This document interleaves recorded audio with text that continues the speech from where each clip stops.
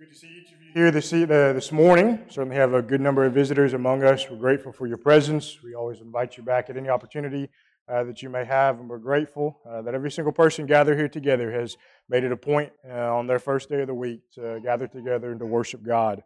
You know, as it concerns our walk with Christ, as it concerns the way that you and I live our lives as Christians, you and I know that we are to be concerned with about being as effective in the Lord's kingdom as we can be. You know, that should be our number one goal in life. Aside from going to heaven and taking as many people with us as we can, you and I should be doing all that we can to be as effective, to be as influential in the Lord's kingdom as we possibly can.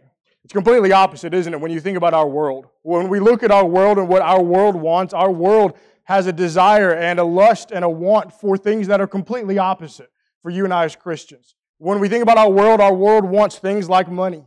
Our world wants things like power, position, social status, popularity, friends. Our world wants all of these things that are so different and so opposite from the things that you and I should strive for as Christians. But when we look at these things in the world, we understand that they're all fleeting, aren't they?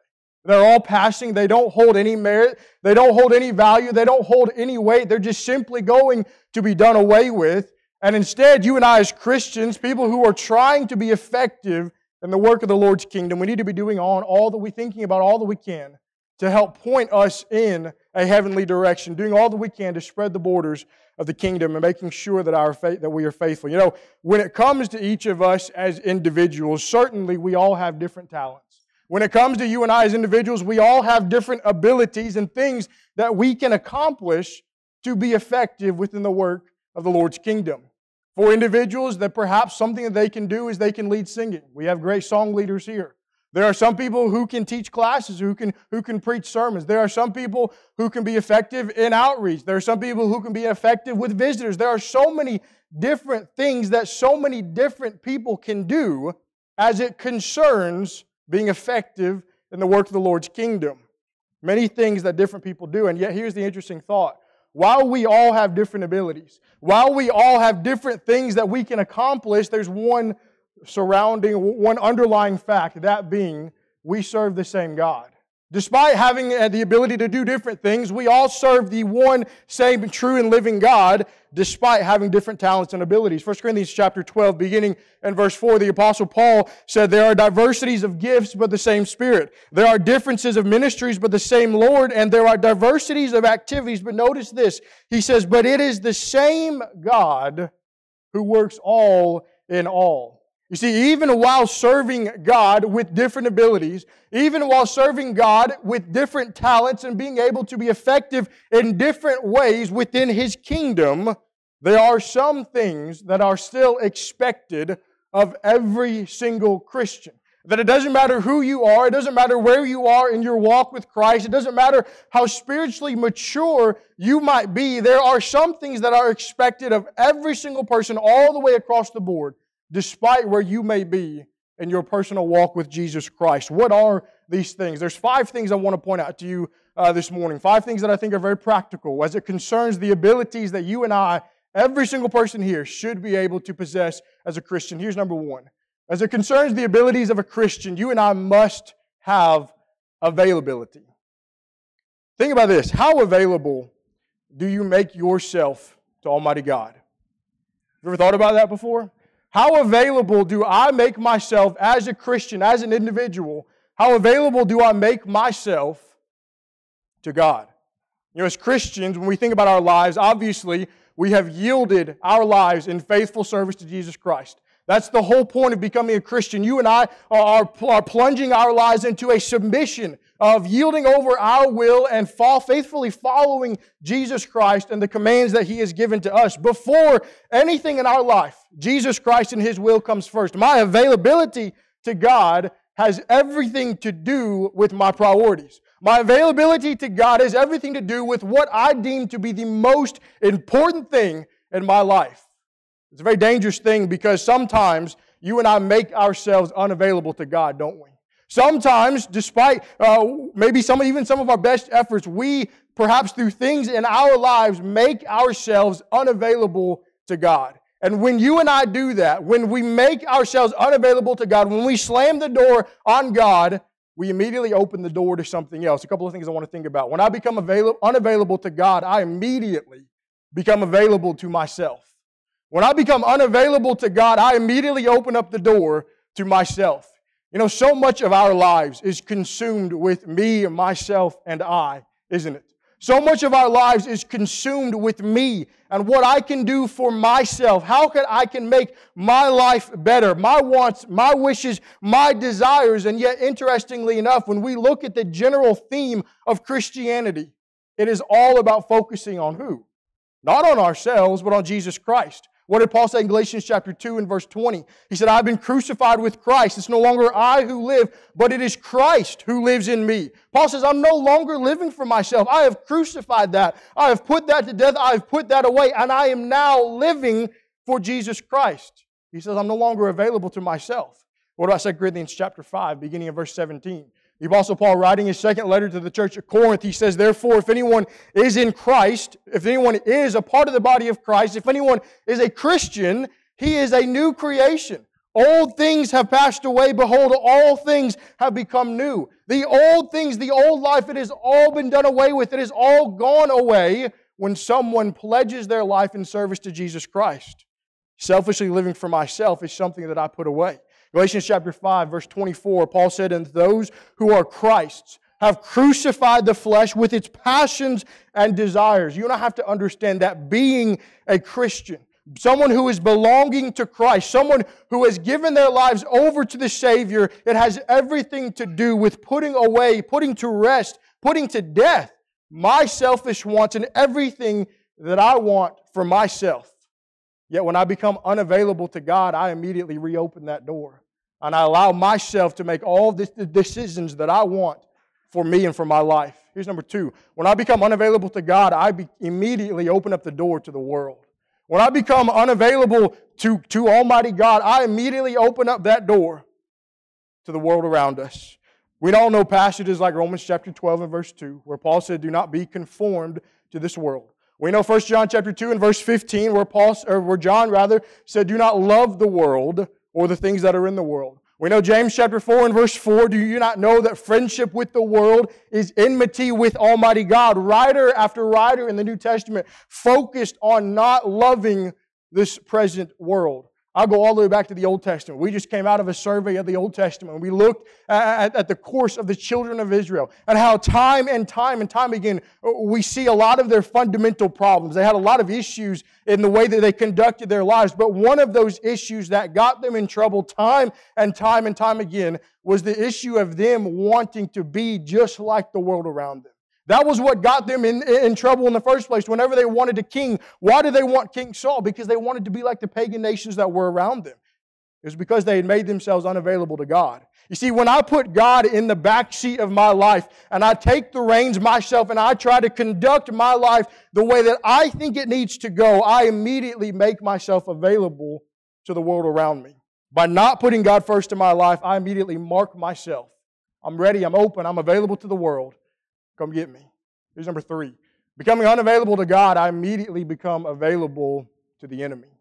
I immediately become available to the enemy. Surely no one purposefully does this. I don't think anybody does. Nobody wakes up in the morning and thinks, today I'm going to make myself available to the one being that hates me more than anything else. Surely nobody wakes up and thinks that. Nobody goes out the front door thinking that thought in their mind. But we do that when we look at God and we say that there are more important things than serving you in my life. When we look at God and we say my job is more important. When we look at God and we say there are other extracurricular things in my life that are more important than serving you, we immediately mark ourselves as available to our enemy. When you make yourself unavailable to God and for His use, we make ourselves available to the devil and for his use. And whether you know it or not, you're going to be used by him. There's no third option here, is there? There's no option B. There's no other option that you could ever think of that you could go for. Here's the thing. You can be a Christian. This is the scary part about it. You can be a Christian. You can walk in these doors. You can sit in these chairs week after week. You can participate in worship, and you can still make yourself unavailable to God, can't you? You can still come week after week and still only be available to the enemy. By doing so, by looking at things in our everyday lives, things that Christians should deem important, if we look at them and we think they have no priority value in my life, we immediately make ourselves available to the enemy. This happens by becoming cold, by growing cold in our faith, by growing cold in our zeal, and for being effective in the work of the Lord. Boy, does our enemy love a mediocre Christian, doesn't he? Perhaps more so than just someone who is just simply not a Christian. Maybe we're talking about someone who lives a life for the world, someone who lives in the world. That's easy to spot, isn't it? That's easy to look out and to think they live for the world. We know that. We can spot that right away. But for someone to wear the name of a Christian, but then for someone to be not 100% wholly dedicated to Jesus Christ, that's who the enemy is after. That's who he loves. Don't be that kind of person. Don't be the kind of person because where you have made yourself unavailable to God, you have become someone who is loved by the enemy. Don't be like that. Instead, rather, be someone who is like Isaiah. Be someone who, like Isaiah, made himself available to God. Where in Isaiah chapter 6 and verse 8, he said, "Also, I heard the voice of the Lord saying, 'Whom shall I send, and who will go for us?' Then he said, 'Here am I, send me.'" Two things that I think are important for us to understand. Number one, if I'm going to be available to God, I have to first hear the Lord. If I'm going to make myself available to God to be effective in His kingdom, I first have to hear the Lord. Isaiah was listening for God. He was ready for God. He was ready to do what he needed to do. And likewise, the same is for us. If you and I are going to make sure that we are available for the work of the Lord to be effective in His kingdom, then we must be able and willing to hear the Lord. How do we do that? Through our study of the Word of God. If I neglect my study of the words of God telling me how I am supposed to live my life, then how in the world will I know what I'm supposed to do and how I can be effective in the kingdom of God? But here's number two. I have to be willing to step up to the plate. When it came time for Isaiah to go out and to do what God wanted him to do, he went, didn't he? He didn't say, "God, here I am," and then say, "Actually, I don't want to do what you just told me to do. I want to go do something that's a lot easier." That's not what he said. Isaiah immediately went and did what God commanded him to do. You and I have to be willing to step up to the plate, even when times are hard. We have to make ourselves available to Almighty God. Here's number two. Another ability of a Christian is that of being teachable. Teachability. Am I someone who is teachable? You know, sometimes in life we meet people who maybe they view themselves perhaps as unteachable. I'm sure we have all come into contact with people like that. Maybe we come into contact with someone who thinks they know everything. They think that they've got it all. They think that they can't be helped. They think that they could never ever be wrong and that they are always in the right. The Pharisees come to my mind. When I think about individuals like this, people who studied the law, people who knew the law, people who helped enforce the law, they saw themselves as the standard. They saw themselves as someone who could possibly do no wrong, and that there was no one who was more righteous than they.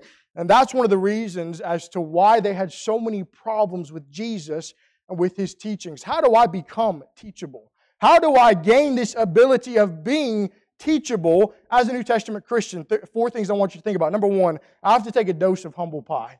If I am going to be someone who is teachable, I have to take a dose of humble pie. I have to understand that sometimes in my life, I don't know everything.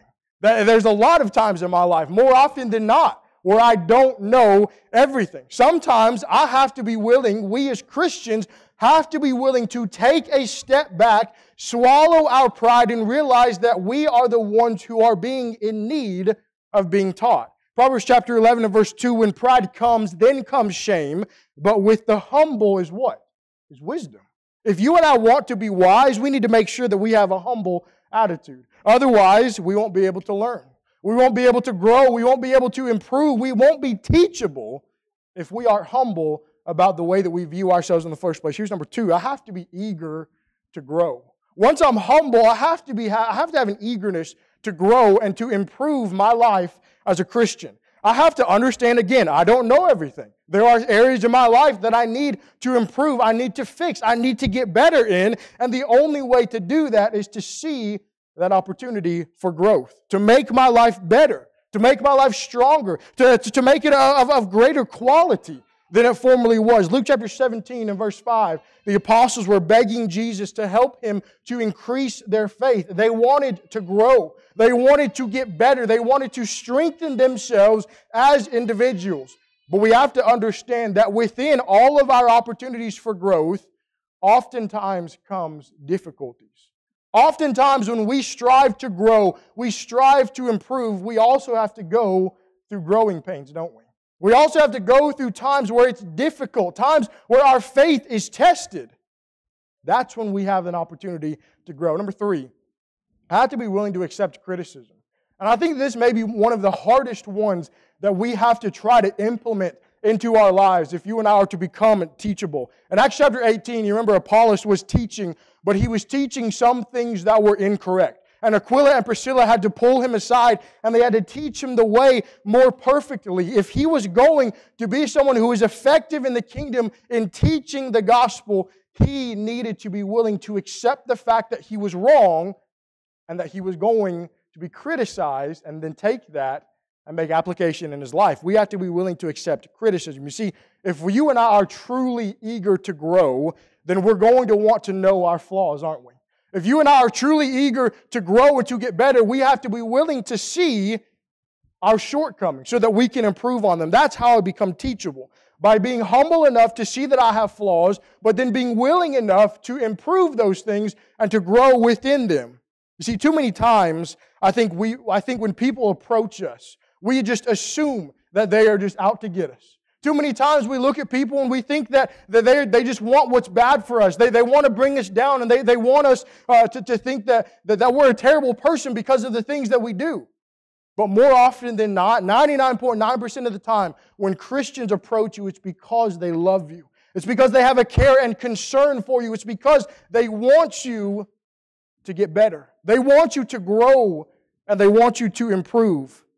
Too many times we're quick to think that people are out to make our lives harder, and yet what we fail to understand is Galatians chapter 6, beginning of verse 1, where Paul said, "Brethren, if a man is overtaken in any trespass, you who are spiritual, restore such a one in a spirit of gentleness, considering yourself, lest you also be tempted." Verse 2, "Bearing one another's burdens, and so fulfill the law of Christ." Our brothers and sisters are here for so many reasons.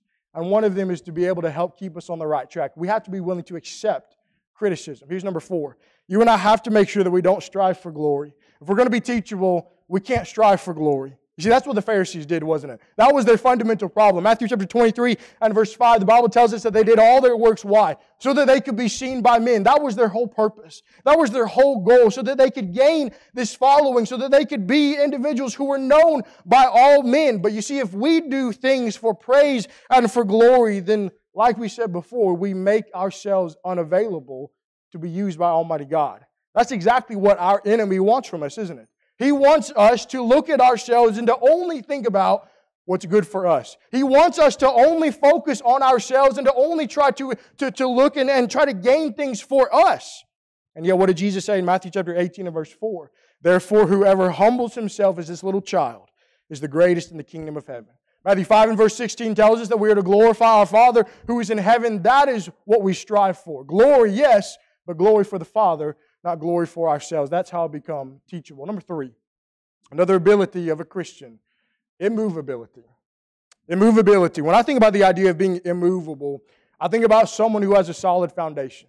Someone who is firmly grounded, firmly standing on the things in which they believe, unable to be shaken, unable to be moved by any of the storms that perhaps come his or her way. Someone who is convicted. Someone who is built upon that which cannot be moved. You see, our God understood this concept. He understood it and He implemented it when He talked about the designing and the building of His church. In Isaiah chapter 28 and verse 16, the Bible says, "Therefore, thus says the Lord God, Behold, I lay in Zion a stone for a foundation, a tried stone, a precious cornerstone, a sure foundation. Whoever believes will not act hastily." What is that stone? What is that foundation? Psalm 118 and verse 22, the stone which the builders rejected has become the chief cornerstone. Who are we talking about? We're talking about Jesus Christ. We're talking about this sure foundation, this one that cannot be shaken, this one that cannot be moved, the one in whose words we must find ourselves firmly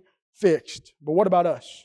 What about us as people who are commanded, who are told to be immovable? How can we do that? I think we all in our minds go to passages like 1 Corinthians chapter 15, don't we? We go to verse 58 where Paul says, "Therefore, my beloved brethren, be steadfast, immovable, always abounding in the work of the Lord, knowing that your labor is not in vain in the Lord." What Paul is doing is he's telling his brothers and sisters that even though in the past they had been known to compromise their Christ-like behavior, they had been known to go back into the ways of the world, to be like the world around them, even though they had already been called up out of that. And he says, don't be moved.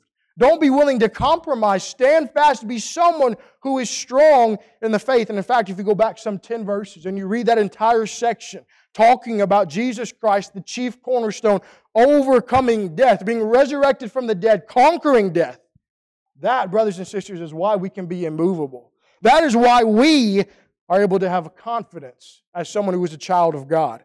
What about Psalm chapter 16 and verse 8? "I have set the Lord always before me, because He is at my right hand, and I shall not be moved." Psalm 21 and verse 7, "For the king trusts in the Lord, and through the mercy of the Most High, he shall not be moved." Psalm 66 and verse 9, "Who keeps our soul among the living, and does not allow our feet to be moved."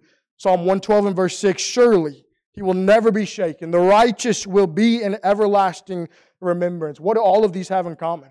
What do all of these have in common? What's the underlying theme between all of these passages? The idea that we are immovable. We are unshaken. We are withstanding, but only if we put our trust in Almighty God.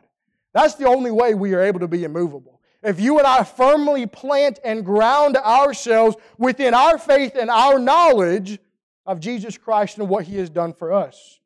He shall be like a tree planted by the rivers of water, that brings forth its fruit in its season, whose leaf also shall not wither, and whatever he does shall prosper. Psalm 1 and verse 3. Trust in Him, and you will find yourself immovable. Here's number 4. Another ability of a Christian, that of approachability. Approachability. Am I approachable? Really in 2 areas. Am I approachable in concerning other people's problems? You see, this is a goal that I strive for, day in and day out, not just as a minister, as a preacher, but specifically as a Christian.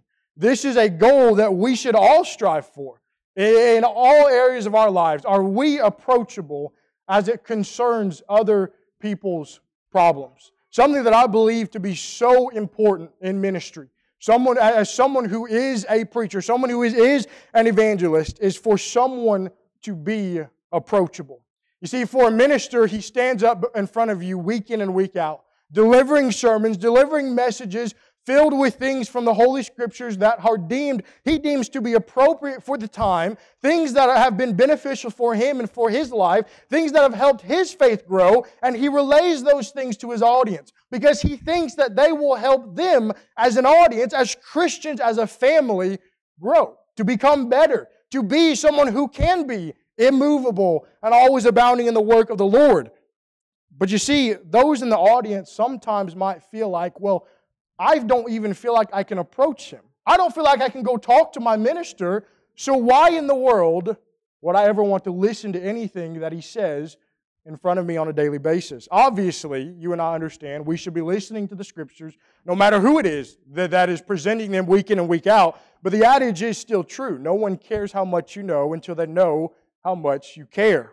As Christians, you and I have to be willing to show others that we truly care about them, that we truly love them, and then people will feel like they can approach us with the things going on in their lives. We have to be willing to bear burdens. Galatians chapter 6, 1 and 2 again. We have to look at others with the attitude of understanding that you are someone that I want to help. That you are someone that I want to improve your life and to make your life better so that I can push you to be the best Christian that you can be. That's Philippians chapter 2, beginning of verse 3. Paul said, "Let nothing be done through selfish ambition or conceit, but in lowliness of mind. Let each esteem others better than himself. Let each of you look out not only for his own interest, but also for the interests of others. But then here's number 2, and this one's even harder. Am I approachable concerning other people's problems with myself? Am I approachable concerning other people's problems as it concerns me as an individual? You know, you and I are not always going to get along, are we? We're not always going to get along 100% of the time about every single matter or thing that we ever discuss or talk about. Sometimes within the family of God, there is strife. Sometimes there is arguing. Sometimes there is bickering. I'm not excusing it, but that's just simply the reality of it because we're humans. But when that happens, are you someone who is approachable?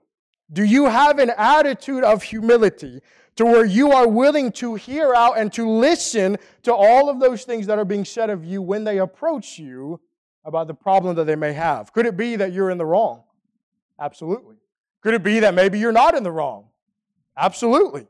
But are we even approachable in the first place as it comes to the problem that's being presented? Too many times we as individuals allow our own egos and pride to grow so large and to grow so loud that we aren't even willing to see or to hear the problem that's being presented in the first place. And whether or not we're wrong or right, we can't even stand the thought that we should be approached by someone because there is no way that you and I could ever be wrong. We need to be approachable as it concerns the problems that people might have with us. Here's number 5. An ability of a Christian that every single person should have is that of accountability.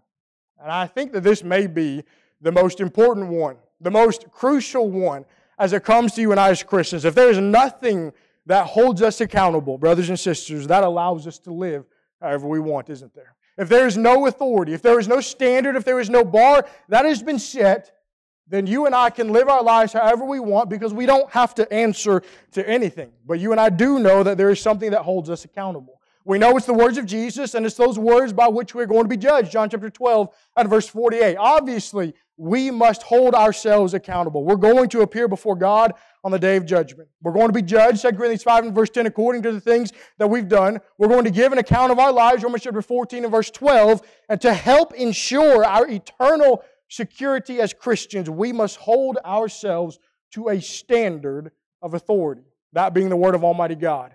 2 Timothy chapter 3, verse 16 and 17, we referenced that in our Bible class in our previous hour. It is that which makes us perfect. It is that which makes us complete. It is the gospel that gives us everything that we need in order to be spiritually successful in this life. We must hold ourselves accountable. Number 2, we need to hold our brothers and sisters accountable.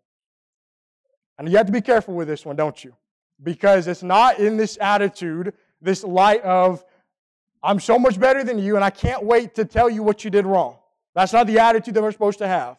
But rather it's an attitude of love. Again, Ephesians 4 verse 15, we're supposed to speak the truth in love.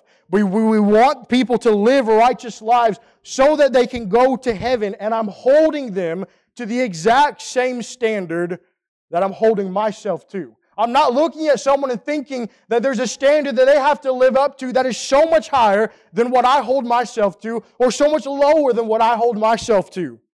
When something happens, I put into practice Matthew 18 and verse 15. I go to them and I work it out. I'm not policing the brotherhood. I'm not policing my own congregation. I'm just simply looking out for the betterment of my brothers and sisters. But then here's number 3. I have to hold our enemy accountable. Talking about the devil. I have to be willing to hold our enemy accountable. Don't forget who our common enemy is. You and I have the same enemy. We have the same being that hates each and every single one of us. We have the same being that only wants what's worst for us and that wants us to spend our eternity where He's going to spend His eternity in a place that was created only for Him, Matthew 25 and verse 41. Sometimes, however, our enemy can shrink into the shadows. Sometimes he can sulk back into a corner to where maybe we forget about him. We forget that we even have an enemy, and then he approaches us and he thinks, I've got you.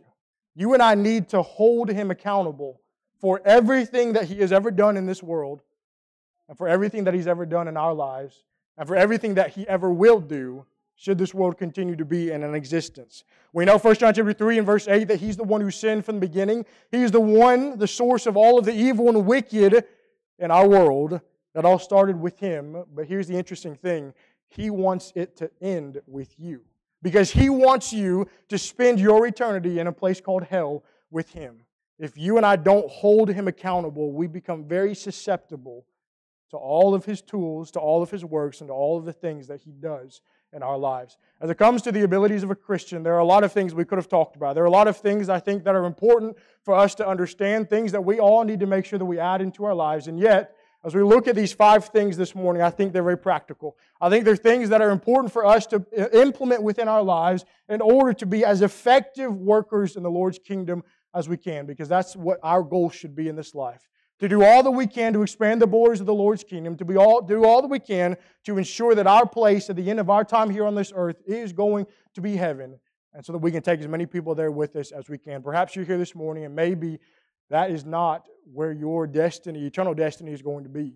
Maybe you are someone who's here and perhaps you are not a Christian. Maybe you haven't given your life over to Jesus Christ and you haven't submitted your life in service to Him. Know that you can take care of that this morning. You can come forward, repent of your sins, confessing Christ's precious name, and we'll baptize you into water, that water representing Jesus' shed blood. We can do all that we can to encourage you, to help you, to push you to be the best Christian that you can be, as we would expect you to do the same for us. Maybe you're here perhaps this morning and maybe you are a Christian. Maybe your life's not what it should be. Maybe you are lacking in some of these abilities, and perhaps maybe your life is just simply not what it should be as a faithful child of Almighty God. I know that you can take care of that. Perhaps it's between you and God. Maybe it's simply between you and Him on a personal level, and maybe He's the only one who knows about it. I encourage you to take care of it with Him. But maybe it's in some kind of public form or fashion, and you need others to know that you've put those things away, you've asked God for forgiveness, and you want the forgiveness of your family here. Know that we will do all that we can to assist you, to help you, and to encourage you. If you have a need this morning, won't you come? Together we stand as we sing the invitation song. Thank you for listening to this recorded audio of a sermon that was preached at the Roanoke Church of Christ. If you would like to visit us, you can do so at 608 Dallas Drive, Roanoke, Texas, 76262, or you can visit our website at roanokechurchofchrist.org. We hope to see you soon, and may God bless you.